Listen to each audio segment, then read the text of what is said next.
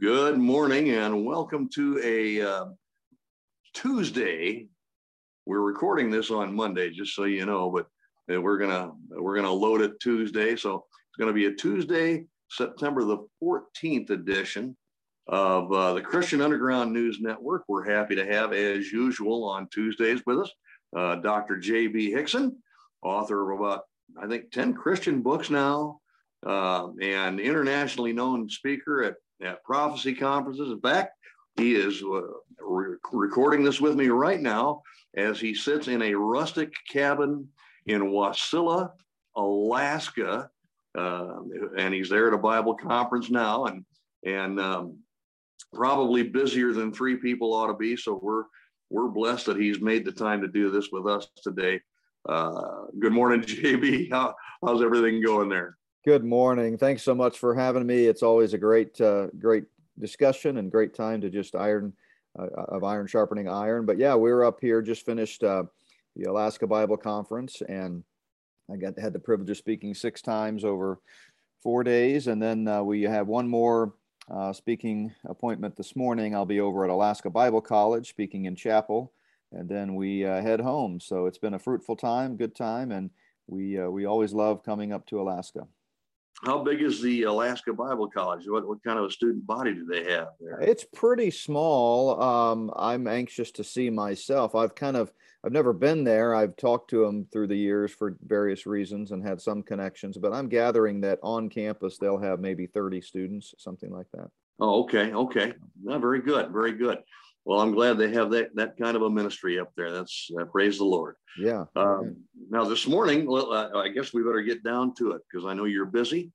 We're going to be talking about some unfulfilled Bible prophecies, correct?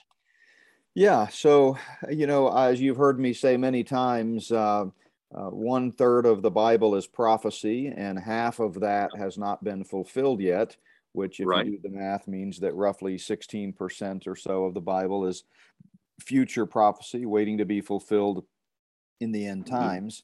And so the Bible does have a great deal to say about all of those prophecies. And so what I've done is kind of taken my top 10 list, if you will, things that I think are the most important, things that I'm looking forward to the most, prophecies that are most meaningful or significant or world wide, those types of things, and kind of put them in a list. And so I think it's helpful sometimes to be specific, and we can think of certain prophecies. Obviously, some of these will be at the top of just about everybody's list that's familiar with and studies Bible prophecy.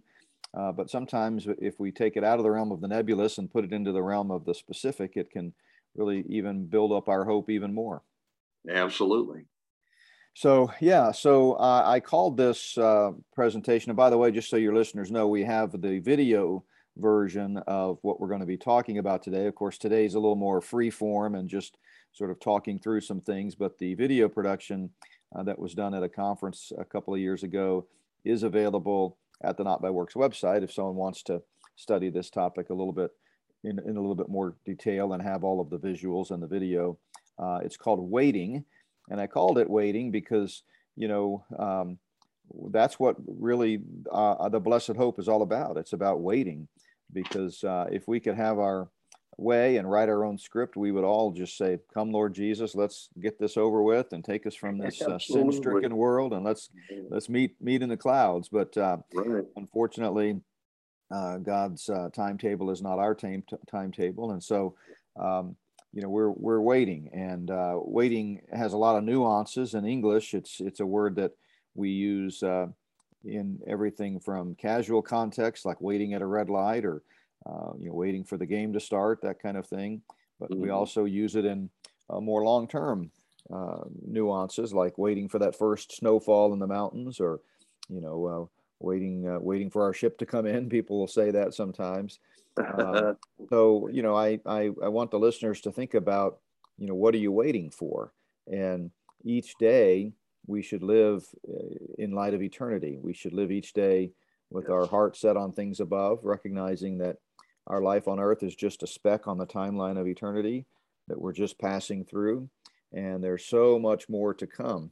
Now, we have to be careful not to be so heavenly minded that we're no earthly good. We have to recognize that we do have a job to do here on earth, and that we have to be responsible. We have to take Right. care of our families, and we have to make a living, and we have to function within this realm of time, space, and matter, such as it is, even though we know that it's, a fallen world. But so there is a bit of a balance there. But, it's like King David said in Psalm 27, I would have lost heart unless I had believed I would see the goodness of the Lord in the land of the living. Wait on the Lord. Be of good courage, and he shall strengthen your heart. Wait, I say, on the Lord. And that's from Psalm 27, verses 13 and 14.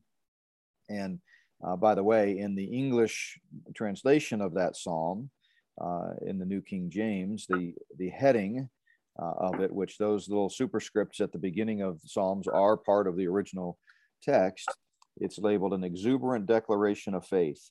And so that's really what David was talking about there, was recognizing that, that life can be painful, it can be discouraging, but I'm going to believe, he said, that I will see God's goodness. Now, David wasn't, of course, talking about, the rapture. That had not been revealed yet. That's a special truth that was unveiled by God in the New Testament. And but David was nevertheless expectantly looking for his God, our God, Yahweh, the one true God, to do something good and positive and encouraging in his life. So there's a spiritual outlook to life, a spiritual viewpoint that we all ought to have. And so as you read through the New Testament, you come to several passages that remind us as believers in the present church age to wait for the Lord.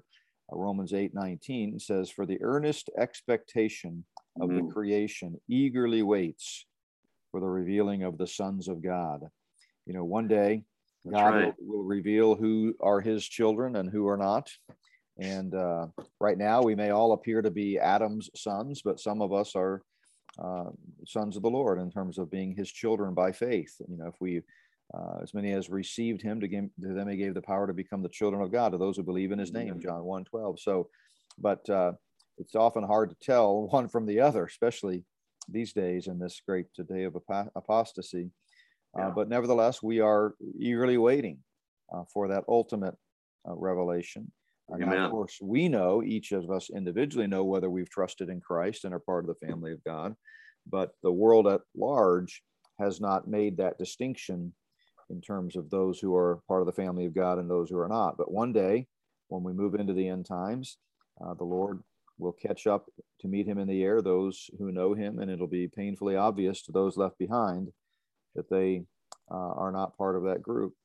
And so he goes on in that same passage, by the way, a couple of verses later. That was Romans 8:19, but in Romans 8:23, it says that not only that, but we also who have the first fruits of the Spirit, even we ourselves groan within ourselves, eagerly waiting for the adoption, the redemption of our body.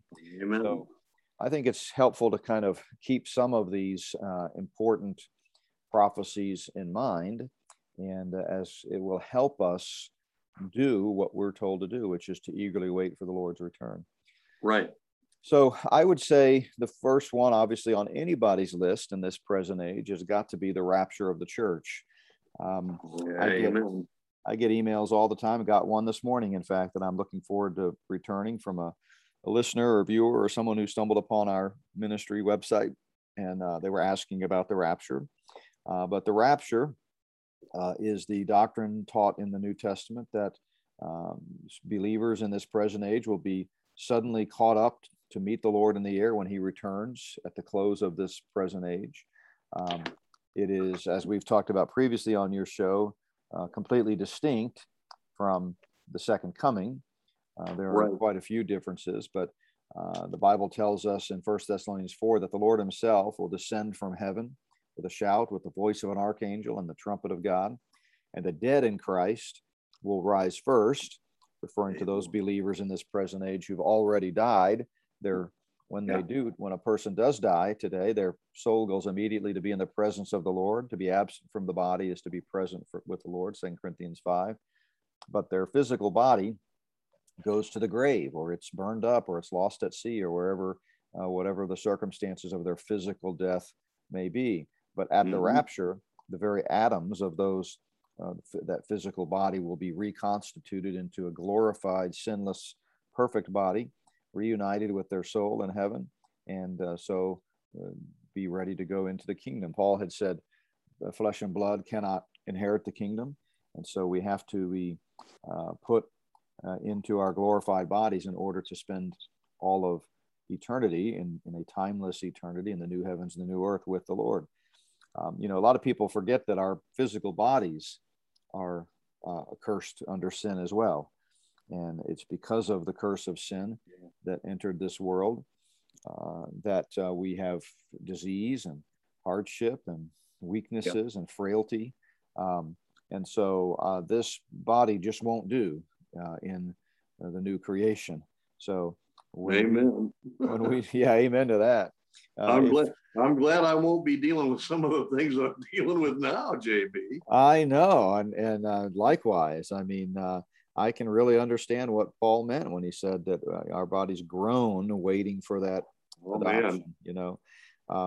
But it's it's something that we all look forward to, and this perfection. I mean, this imperfection must put on perfection. This mortality must put on immortality. This corruptible must put on incorruption. That's what Paul says in 1 Corinthians 15. So we look forward to that, and it's going to be a glorious time. So Paul says after the Lord descends and the bodies of those believers that have already died in the present age will be reconstituted. He says, then we who are alive and remain shall be caught up together with them in the clouds to meet the Lord in the air. And thus we shall always be with the Lord. And so the rapture, that term rapture, comes from that verse, 1 Thessalonians 4:17, where we read, we shall be caught up. Caught up, it's the word harpazo in Greek. Remember, the Bible, of course, wasn't written in English, and it was written originally in Greek, the New Testament.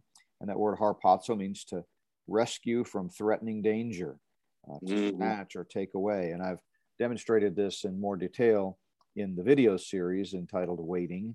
But when the Bible was translated later into Latin by Jerome, the word that he chose to translate that word harpazo was rapire, which is where we get the English word rapture. So contrary to what some people mistakenly say, the word rapture is in fact in the Bible. And it's certainly taught again and again as a mystery. Paul calls it a mystery in 1 Corinthians 15. He says, in a moment, in the twinkling of an eye, at the last trump, for the trumpet will sound, the dead will be raised incorruptible, and we shall all be changed. 1 Corinthians 15. So this is something that was promised to us. The Lord first revealed it in that intimate setting in the upper room with his disciples in John chapter 14, when he said, if I go and prepare a place for you, because remember, he was about to go first to the cross, and then he was going to rise from the dead and be seen by many thousands, and then eventually be caught up himself to the right hand of the throne of God, where he is today, the throne in waiting. Speaking of waiting, he's waiting until the Lord says it's time to go get my saints, And so that's where he's sitting today, and in the upper room on that fateful Thursday night, he was waiting. He was meeting with his disciples just moments from literally being betrayed in the garden, and he reveals for the very first time to mankind this notion of the rapture. And he says, if I go and prepare a place for you, which is what he was about to do, I will come again and receive you to myself, that where I am, there you may be also. Right. So that's a reference to the rapture, because that description would not apply to the second coming, because at the second coming, Christ is coming back to be where we are, where people are. That's right. Coming back to establish his kingdom on the earth and take the throne. And he's not coming to the air to gather us together to meet him in the air. So there are a lot of things that happen in conjunction with the rapture, but it is, to me, number one on my list of unfulfilled prophecies. It should be number one on anyone's list because it is, as Paul calls it in Titus 2:13, the blessed hope. Amen. Yes, it is. It's in that instant that we will receive our glorified bodies, like we've been talking about. It's in that instant that we'll meet the Lord face to face. It's in that moment that we will be reunited with our loved ones who have died in the Lord. It's in that moment that we'll receive rewards and we'll experience the marriage of the Lamb in heaven. Well, so, Proverbs or Hebrews tells us that Christ was offered once to bear the sins of many, and so those who eagerly wait for him, to them he will appear a second time. So that word eagerly wait is an interesting word. It's used only 7 times in the Greek New Testament. Apekdekamai is the way that word is pronounced. And it means to expect anxiously, to look forward to something eagerly with hope, to be in a continual state of expectancy. And what's interesting, Curtis, is it's used only 7 times, and all 7 times in the New Testament it refers to the rapture. To the rapture. To eagerly wait for something, to expect anxiously. And by the way, it's used all 7 times by the Apostle Paul, if we assume he wrote Hebrews, because 6 times it's in Paul's letters, and then once in the book of Hebrews, like I just read, Hebrews 9:28. So if he wrote Hebrews, which many think that he did, myself included, then that would mean that all 7 times it's used by the Apostle Paul, and all 7 times it's used referring to the rapture. And even though Jesus was the first one to make a reference to the rapture, as we just talked about in the upper room, it was, in fact, the Apostle Paul who, under the inspiration of the Spirit, God revealed through him the details of this rapture. So, are you eagerly waiting for his return? That's the question. We are supposed to wait for his Son from heaven, who will deliver us from the wrath to come. 1 Thessalonians 1:10. And I have a little placard. We call it the rapture placards. Some of you may have seen these, but I came across it because my grandparents and then also my parents to this day always had a printed copy of this little placard in a frame, typically by their door. With my grandparents, it was by the doorbell. And it was actually, theirs wasn't framed, it was actually tacked up. I can remember it every time we would go visit my grandparents, it was right there by the doorbell. And it said, "To whom it may concern, the believers of this household are looking for the imminent return of the Lord Jesus Christ. And when it occurs, it will suddenly be discovered that millions of people are missing, and this home will be found empty. Then may you realize that the true Christian church has been taken out of this world, an event clearly prophesied in the Bible. 1 Thessalonians 4, 2 Thessalonians 2, 1 Corinthians 15, Titus 2. It will mean that Christ has called his people who are saved by grace through faith in him to ever be with the Lord. Do not search for us. We will return with Christ after 7 years of tribulation, when he comes to judge the Antichrist and take the throne of his father David as promised him. In the meantime, do not weep for us, for we are finally home." So, it's a great reminder or it's a great way to put, feet to your faith. And if we really believe that the rapture is the next great prophetic event to which the world looks forward, if we really are looking up for that blessed hope, then we ought to leave communiques like that behind, so that those who may not know the Lord and are left behind will have some guidance and access to the gospel. So we actually sell those placards at our Not by Works online store. If anyone's interested, you can check that out. They come in packages of 10 and they're laminated, and you can kind of maybe give them to some friends or something.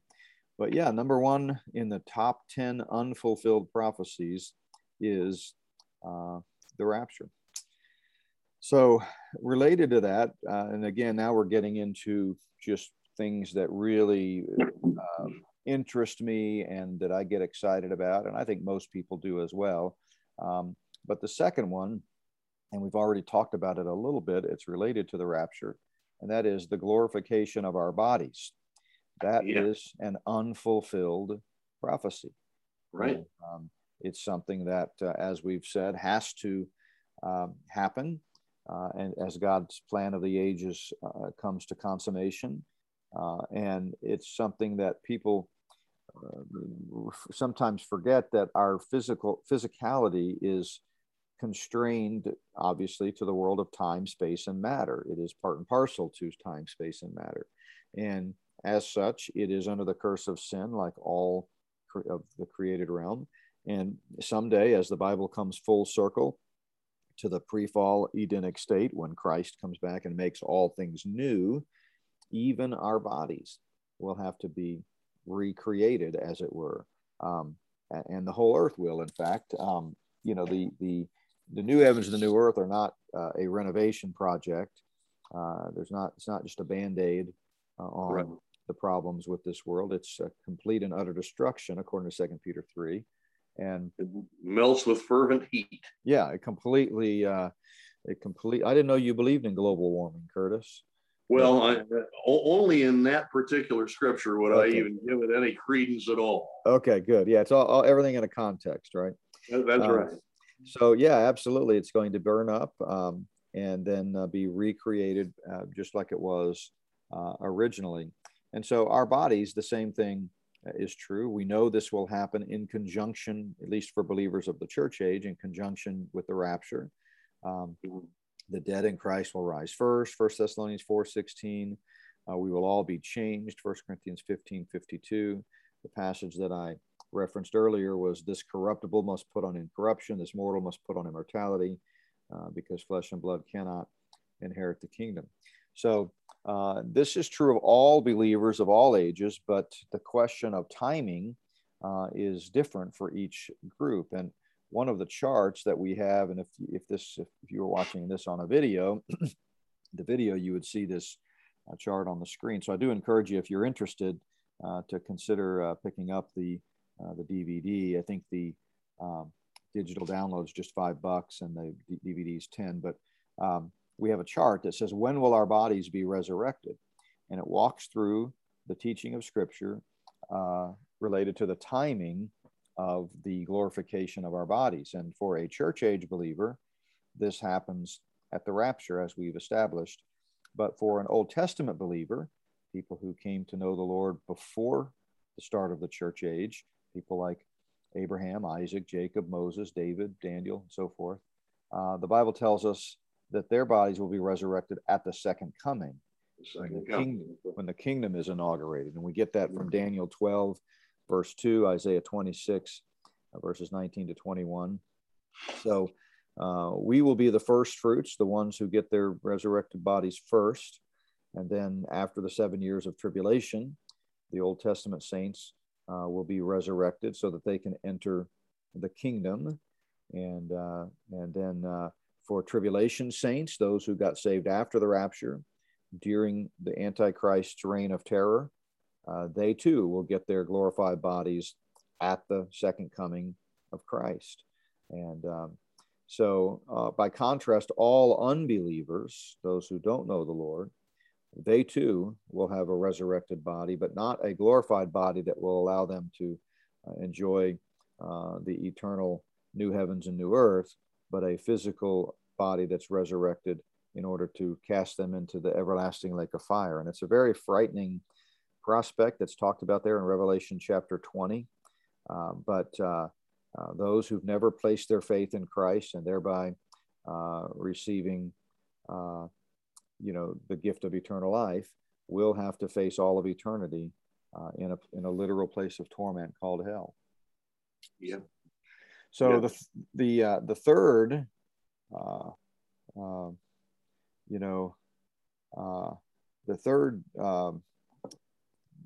prophecy that is unfulfilled, that I think has great excitement and something that should be on the minds of all believers, is the judgment seat of Christ. And we have not talked about this a whole lot on your show, on these Tuesday morning sessions. And frankly, it's a subject that really gets neglected more than it should across the board in the area of end times study. But agreed. The judgment seat of Christ is another one of those unique prophecies that is introduced in the New Testament and it relates only to the present church age believers. And it's the name Judgment Seat of Christ is a little bit misleading.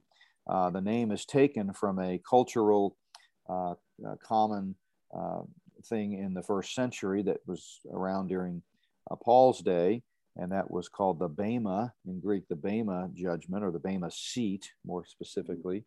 And in the first century, in the communities, in the agora, as we call it, the kind of the town square where everybody would gather, they always had this raised platform called the Bema seat, and it was where the town councils and judges would sit and help settle disputes. So if you had a debate with your neighbor over the cost of a pumpkin or something, or you were having some other disagreement, you could bring it to the Bema seat, and the ruler there would give a ruling.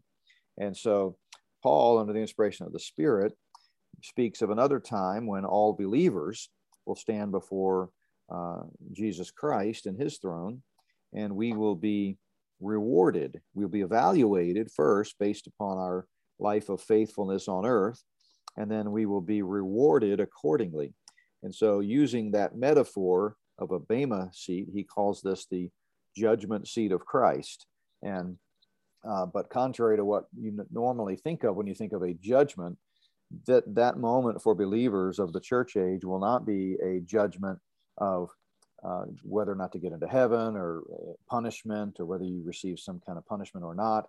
It's only about rewards. It's an evaluation, right, where we are given, tenfold, fivefold, whatever, based upon our faithfulness. And it's talked about in 1 Corinthians chapter 3, and chapter 4 clarifies in 1 Corinthians that it's based upon the counsels of our heart.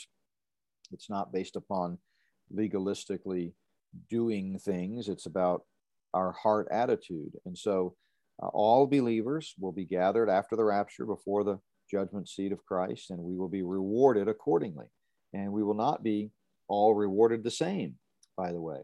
And sometimes people struggle with this because we live in a realm where there it's always a quid pro quo type of mentality, and we like to earn stuff, and we think that you get payday, and there's always a payoff at some point based on how you perform. It's a very performance oriented world. But the fact of the matter is, in the eternal state and the new heavens and the new earth, and in the kingdom, the eternal kingdom someday, there will be varying levels of position and authority and rulership. There will be different levels of blessing and reward. Of course, there will be no sin. So even though there are no different levels, even though there will be different levels of reward, it doesn't follow that there will be jealousy or covetousness or bitterness, or how come he gets more than me. And we ought to understand this fairly simply, because we understand that that fruit of the flesh will no longer be a reality when sin shall be no more. But more than that, even today in this present sin-stricken world, we understand anecdotally that it is possible for others to receive certain blessings that we don't receive, and yet we're not bitter about it, in all genuineness.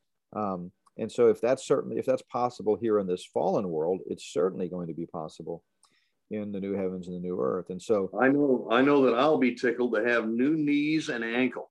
Yeah, for sure. No question. I'm happy. Okay. Yeah. Well, yeah. Then you can, run and gallivant around and without pain. That's right. But of course, that's related to the glorified bodies. That's not a reward. The rewards that are mentioned at the judgment seat of Christ are things like positions of service, special authority, reigning with Christ. Remember, Jesus told the disciples that they would reign on 12 thrones with him. So the judgment seat of Christ is really an important doctrine, because it sort of bridges that gap between the free gift of eternal life and then the stewardship of our life as disciples and what we do with that. And we, as I said, God made us as people who like to earn things even before sin entered the world. Adam was given a job. So working is not something that is a product of the fall. It's just a natural part of being a human being. And so God knows that. He made us. And so he created a system whereby out of our faithfulness and good attitudes, we can store up treasures in heaven that we will be rewarded with, and those will be distributed at the judgment seat of Christ. So the judgment seat of Christ is just one of many eschatological judgments, but it's the only one that involves no punishment, and it's the only one that involves nothing but reward, kingdom rewards for faithful service during our present life on earth. And it's also the next one that happens. Again, another chart that we have in our chart book is called Eschatological Judgments, and it talks about the judgment seat of Christ first, but then the judgment of the Antichrist and false prophet, the sheep and the goats judgment, the final judgment of Satan, and then ultimately the great white throne judgment. And those last four judgments are all judgments of unbelievers, or judgments anyway to see who gets into heaven, but or not. But the judgment seat of Christ, despite its name, is not a judgment of that nature. It's a time of reward only. There will be no punitive damages. God's not going to be doling out spankings because you didn't behave yourself on earth. We are promised in Scripture that that if we've placed our faith in Christ, Jesus said we've passed from death to life and shall never come into judgment, and that we're never under God's wrath, that his wrath has been propitiated by the blood of Christ, which we have accepted by faith. And so it's not a time of punishment or punitive damages. Some people really take this completely out of context and have really gone off the radar, gone off the reservation rather, with this teaching. We recommend an excellent book. I didn't write it, but it's a very good treatment of this false notion that somehow believers of this present age can be punished later on in the afterlife in some sort of a Christian purgatory. It's just not the case. So the Bema Judgment is, I think, third on my list of future unfulfilled prophecies, and it represents kind of the rewards program for Christians. And we will be, Jesus himself, one of the last things we have recorded in Scripture in Revelation 22:12 is, "Behold, I am coming quickly, and my reward is with me, to give to everyone according to his work." And of course, that's not talking about heaven, because the Bible is very clear that we don't get heaven based on our work. We get heaven based as a free gift based upon our faith. So when he says, "My reward is with me to give to everyone according to his work," he's talking there about this doctrine of rewards. Colossians 3, Paul says, "Whatever you do, do it heartily as to the Lord and not to men, knowing that from the Lord you will receive the reward of the inheritance, for you serve the Lord Christ." And John tells us in 2 John, "Look to yourselves that we do not lose the things we worked for, but that we may receive a full reward." Again, you don't get heaven based on working for it. So he's talking there about rewards, positions of service, and that type of thing in the kingdom. Jesus said in Luke 19 that those who are faithful while he is gone and have proven themselves to be good stewards of this life of service that we have will hear the words, "Well done, good servant. Because you were faithful in a very little, have authority over 10 cities." So very important doctrine, often misunderstood, but it does give us the motivation, not the only motivation, but one of them. In my book, What Lies Ahead, my eschatology book, a biblical overview of the end times, we have a chapter on the judgment seat of Christ. And we also have a chart at the back in the appendices that talk about motivations for the believer to do good works. And one of those motivations, and it's a perfectly biblical motivation, is the prospect of reward. It's not the only motivation. There are many reasons that believers should serve the Lord faithfully. Gratitude for our salvation, wanting to set a good example, love for the Lord, many others. But one of them is the fact that we know we're going to have to give an account someday, and we want to store up treasures in heaven, as Jesus said, so that we can turn around and lay those treasures at the feet of our Savior someday. So let's move on to number 4. And I can already tell I'm going to have to either go faster or we're not going to get through all these 10. But it's fun to think about them. So we've talked about the rapture being one of them, the receiving our glorified bodies, the judgment seat of Christ. And then number 4 is the unveiling of the Antichrist. Now you say, why in the world would that be something that we look forward to, or one of the most important unfulfilled prophecies? Well, it's kind of like watching the opposing football team come out of the tunnel and onto the field before the game. As you see them come out and they're the visiting team, typically the stands all growl and grumble and boo, and the fans are saying, we're going to crush them, we're going to kill them, we're going to beat them. And it's just sort of, it's a, you don't like them, they're not who you're rooting for, but it shows you the game's about to start. And in the sense of the cosmic struggle, when we see the Antichrist come on the scene, we know that the end is near.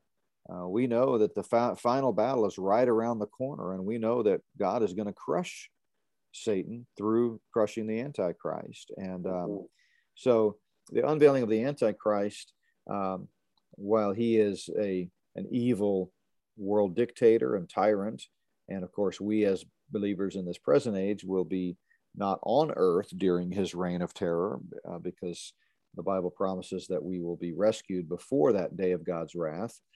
Doesn't mean we're not going to face terrible, horrific experiences, and many believers have for 2,000 years, including martyrdom. And if the Lord doesn't come back soon, we may face the same types of persecution in our own country here in America. We may. Yeah, we may.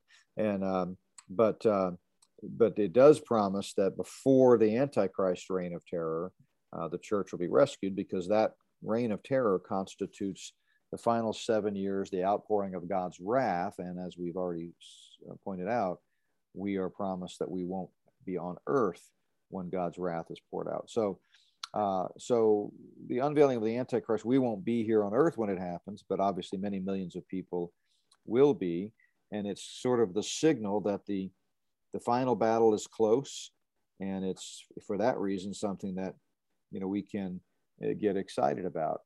No reason to try to speculate on who the Antichrist might be. We know that the devil is not omniscient, so therefore he has to have his man of the hour standing by and ready at all times, because as soon as the rapture happens, he knows that it's time to step into the game. The devil right now, though he is trying desperately to take over the world in this satanic conspiracy, he is being inhibited in that attempt by the restraining influence of the church, by the move of the Holy Spirit in and through the bride of Christ, the church today.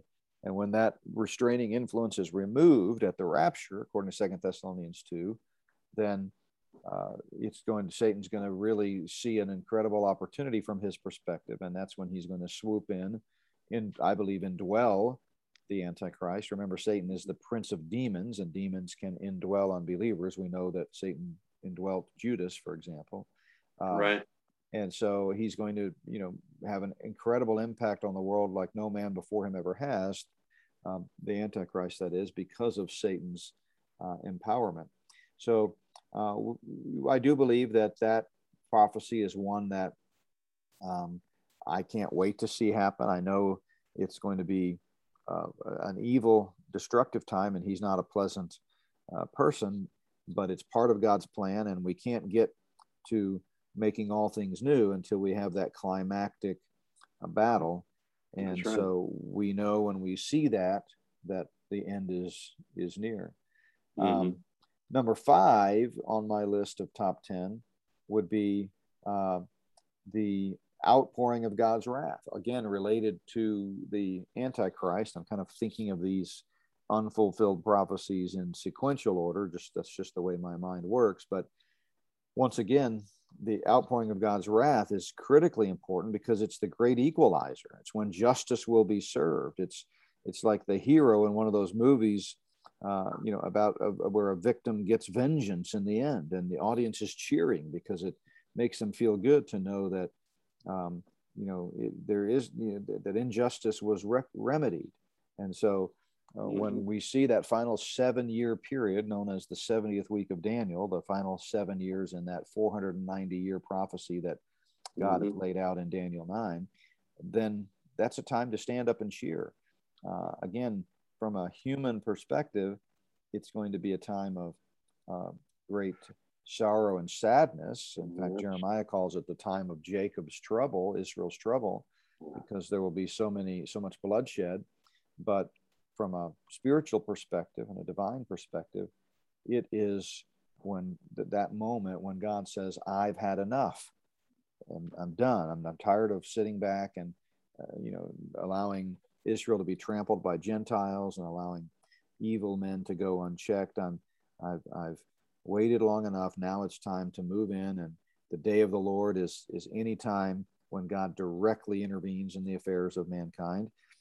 We see God intervening today, every day, and sometimes in a supernatural way. We see miracles take place, and we see isolated examples where God is making himself known in very significant ways. And of course, all throughout the earth, the Spirit of God is moving and God's presence is very visible. But during that 7-year period, he will burst on the scene once again in this. It's like Satan and God both enter the boxing match and all eyes are on this final battle.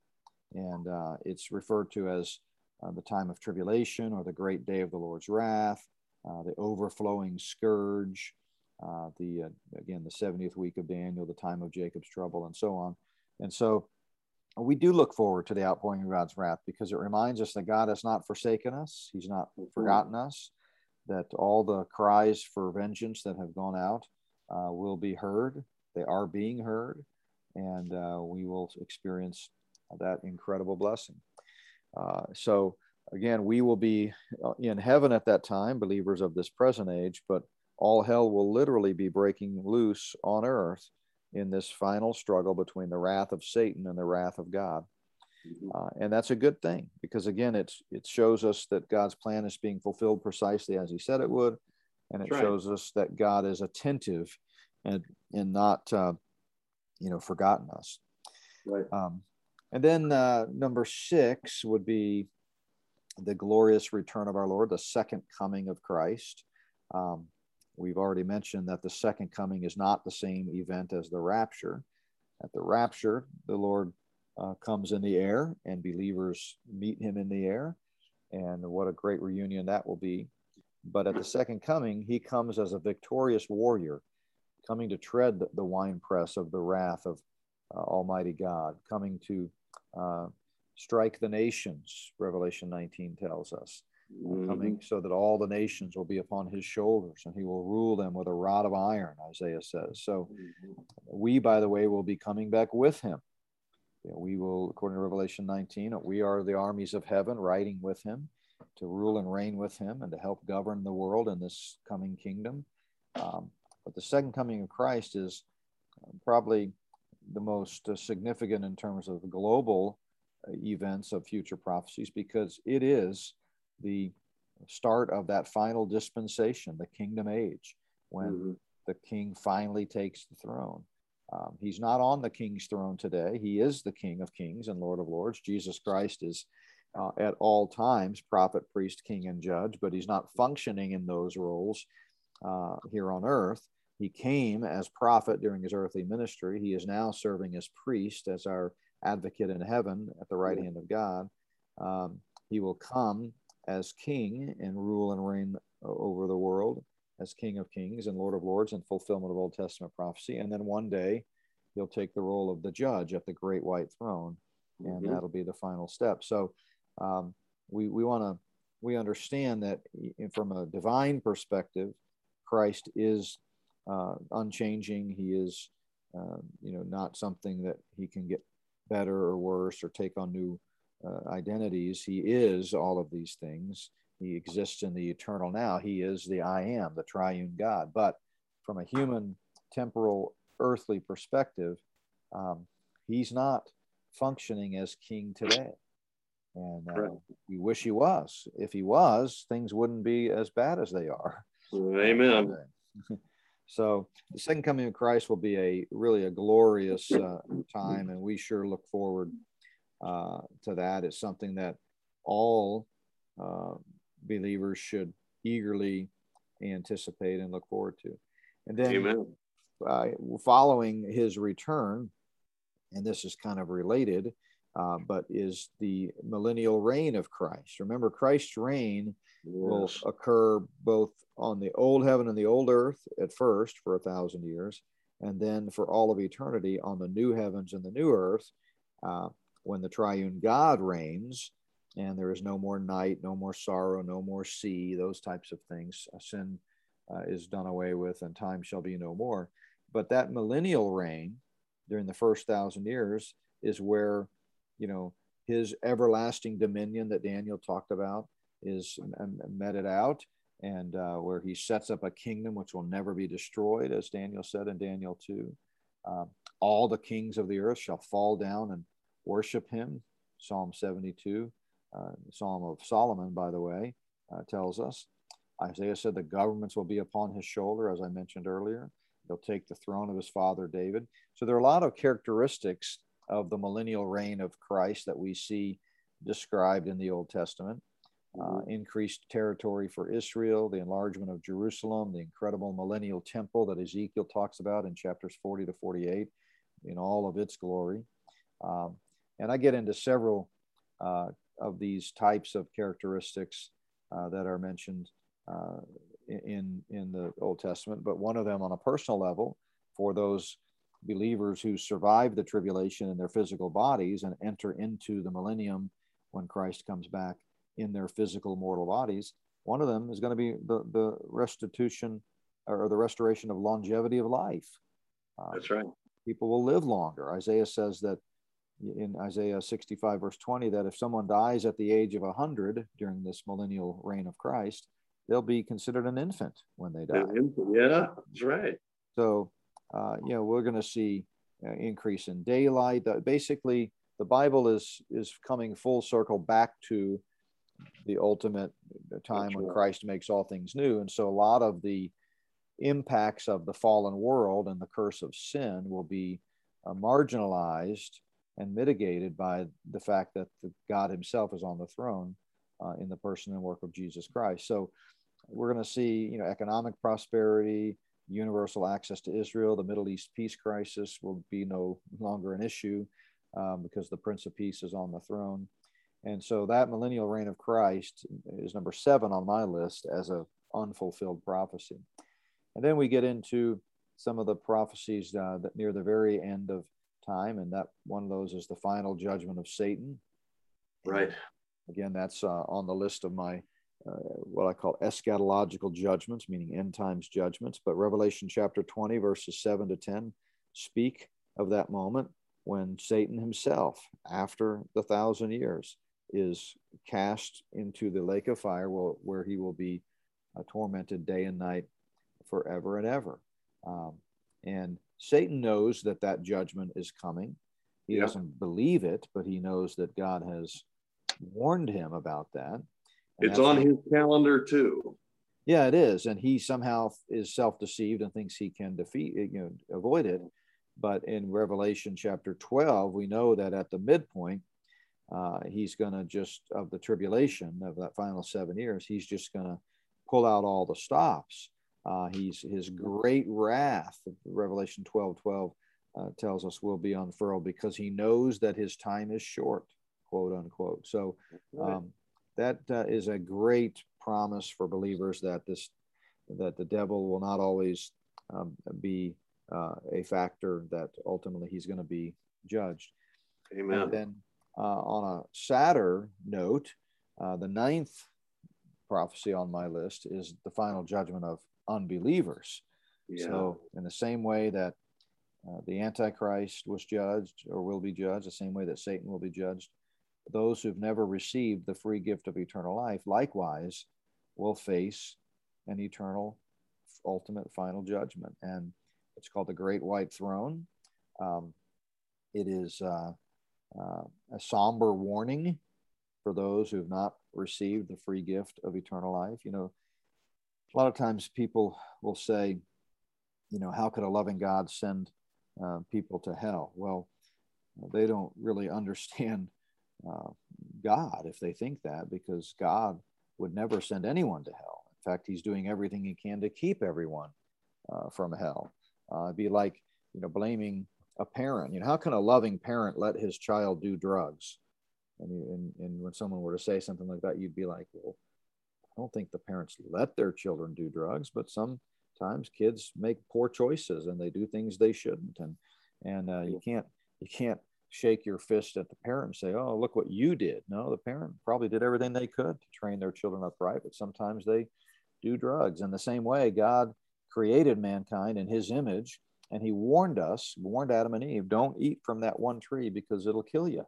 And I love you so much, I don't want you to die. So please don't eat from that tree. And the fact that we marched right over and took a great big bite out of the forbidden fruit says something about us, not God. You know, God didn't create a race of robots who have no choices and are forced to do whatever God says. He created us in his image with free will. And he warned us about the dangers of sin, and we didn't heed the warning. So it's on us. It's because of us and ourselves and our own actions that we have to face eternal death and torment, just as God warned us we would. But yet God is so loving and so gracious that he took the immeasurable gracious step of trying to rescue us from our own predicament. Amen. So God is not sending anyone to hell. What God is doing is trying to rescue everybody from hell. That's right. And so at that final judgment, that we read about in Revelation chapter 20, verses 11 to 15, it will be a somber moment and a devastating moment. But by that time, God has made himself known to mankind through general revelation, through providence and conscience and creation itself. And he's promised that if we respond to him, he will send special revelation. He will make sure that we have the opportunity to hear and believe the gospel.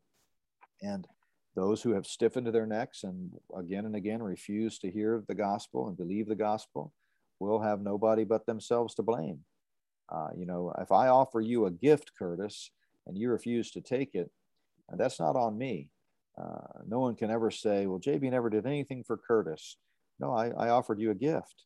I paid for the gift. I went out and found it, and bought it, chose it, selected it, and offered it to you free of charge. And you rejected it. And so God is not willing that any should perish, but that all come to repentance. He wants everyone to recognize that Jesus Christ is the only one who can pay your sin debt and give you the gift of eternal life. And I'm pleading with anyone listening to this podcast right now that if you've not done that, you need to place your faith in Jesus Christ and him alone as the only one who can forgive sin. Right. Because we don't know when these unfulfilled prophecies will begin to be fulfilled. The rapture could happen today, and then in rapid succession, all of these prophecies begin to unfold.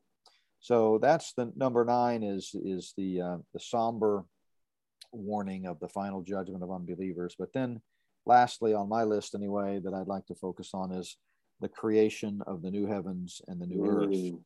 And what a joy that will be as we read about in Revelation 21, verses 1 and 2. Now I saw a new heaven and a new earth, for the first heaven and also the first earth had passed away. There was no more sea. Then I, John, saw the holy city, New Jerusalem, coming down out of heaven from God, prepared as a bride adorned for her husband. And I heard a loud voice from heaven saying, behold, the tabernacle of God is with men, and he will dwell with them, and they shall be his people. God himself will be their God, and God will wipe away every tear from their eyes, and there shall be no more death, nor sorrow, nor crying. There shall be no more pain, for the former things have passed away. Then he who sat on the throne said, behold, I make all things new. Yeah.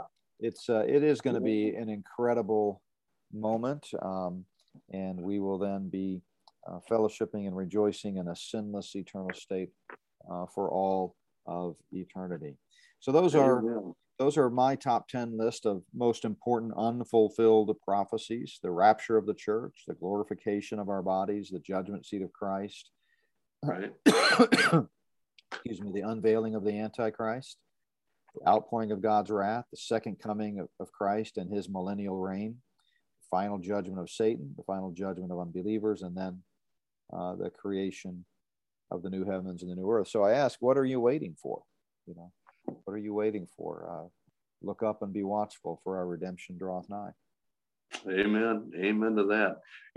JB, it strikes me as actually rather non-coincidental that, my list of top 10 looks just like yours. Amen. Yeah. And Pastor Dick's too. It's amazing. Listen, we're all looking forward to all of those things. We really are. And we thank you for this hour today as a reminder to Christians that there are a lot of wonderful, wonderful unfulfilled events that are going to happen. Yes, there are a few negative consequences for unbelievers. There are. And I'm understating that, of course. And we need to be reminded of those things too. And hopefully that gives us a new fervent desire to reach unbelievers for Christ.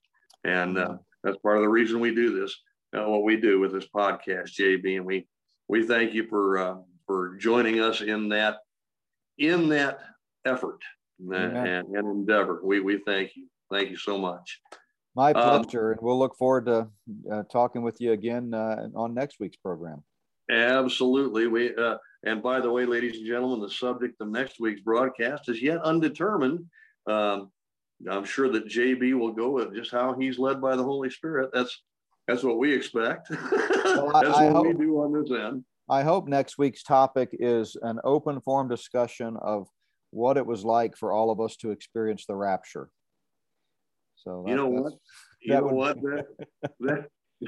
would be one heck of a podcast, wouldn't it? Yeah. Although, are we going to have the Christian Underground News Network in heaven, or will it be no longer around? Well, I don't know. I get the sneaking suspicion that there will be no need for it to be an underground. Right. You can call it the Christian Overground News Network. Amen. Yeah. I can hardly wait. Yeah. You want to live next door to me, JB? Absolutely, but I don't think I'm going to probably be on the other side of the tracks in heaven. I'm pretty sure. I don't think I'll be in your neighborhood. Okay. All right. Well, listen, we sure do appreciate you taking time out of your busy schedule, JB, to be with us again today. And it's always a blessing. So thank you very much. And I know our listeners feel the same way. If they could personally, they would thank you too. And we look forward to next Tuesday with you. I'm sure you and I will be in touch sometime during the week to firm all that out. But for all of our listeners, we'd like you to be in prayer for JB and his wife as they travel back to the contiguous United States. And pray for their travel mercies and their safety, a safe arrival, and continued fruitful ministry at Plum Creek Chapel. Do not forget, now you are meeting this Wednesday, right, JB? Yeah, thanks for mentioning that. So yeah, Wednesday night, tomorrow night, we will have part 7 of What in the World is Going On, and we're going to be taking a look at secret societies and how the devil likes to do everything in secret as he rolls out his plan. Well, that ought to be just the title alone is interesting, and I know exactly what you're talking about. Some organizations like, I don't know, I'm just taking a pot shot here, but I don't know, the Illuminati, the Bilderbergs, maybe. Freemasons going to be included in that, maybe. Yep, Bohemian Grove and CFR and Skull and Bones and on and on. Yep. Okay, so all right. At 6 o'clock Mountain Time, if you want to live stream it, just go to notbyworks.org and we'll send out an email reminder as well. Or of course, it'll be recorded, and you can always either listen to the podcast or watch the videos by Thursday of this week. Amen. It's going to be an exciting topic. Don't miss it. No matter where you're at, set the time aside and tune in, live stream it. You will be glad that you did. With that, I think we're going to close the show for today. And And we want to thank our listeners for being with us once again today. And we hope that you were greatly blessed by what you heard.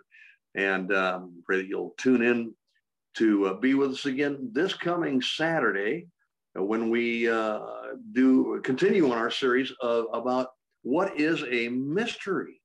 Pastor Dick's been speaking about mysteries, and really incredible Saturday morning, this past Saturday morning. So we're looking forward to this coming Saturday morning also. Hope you are too.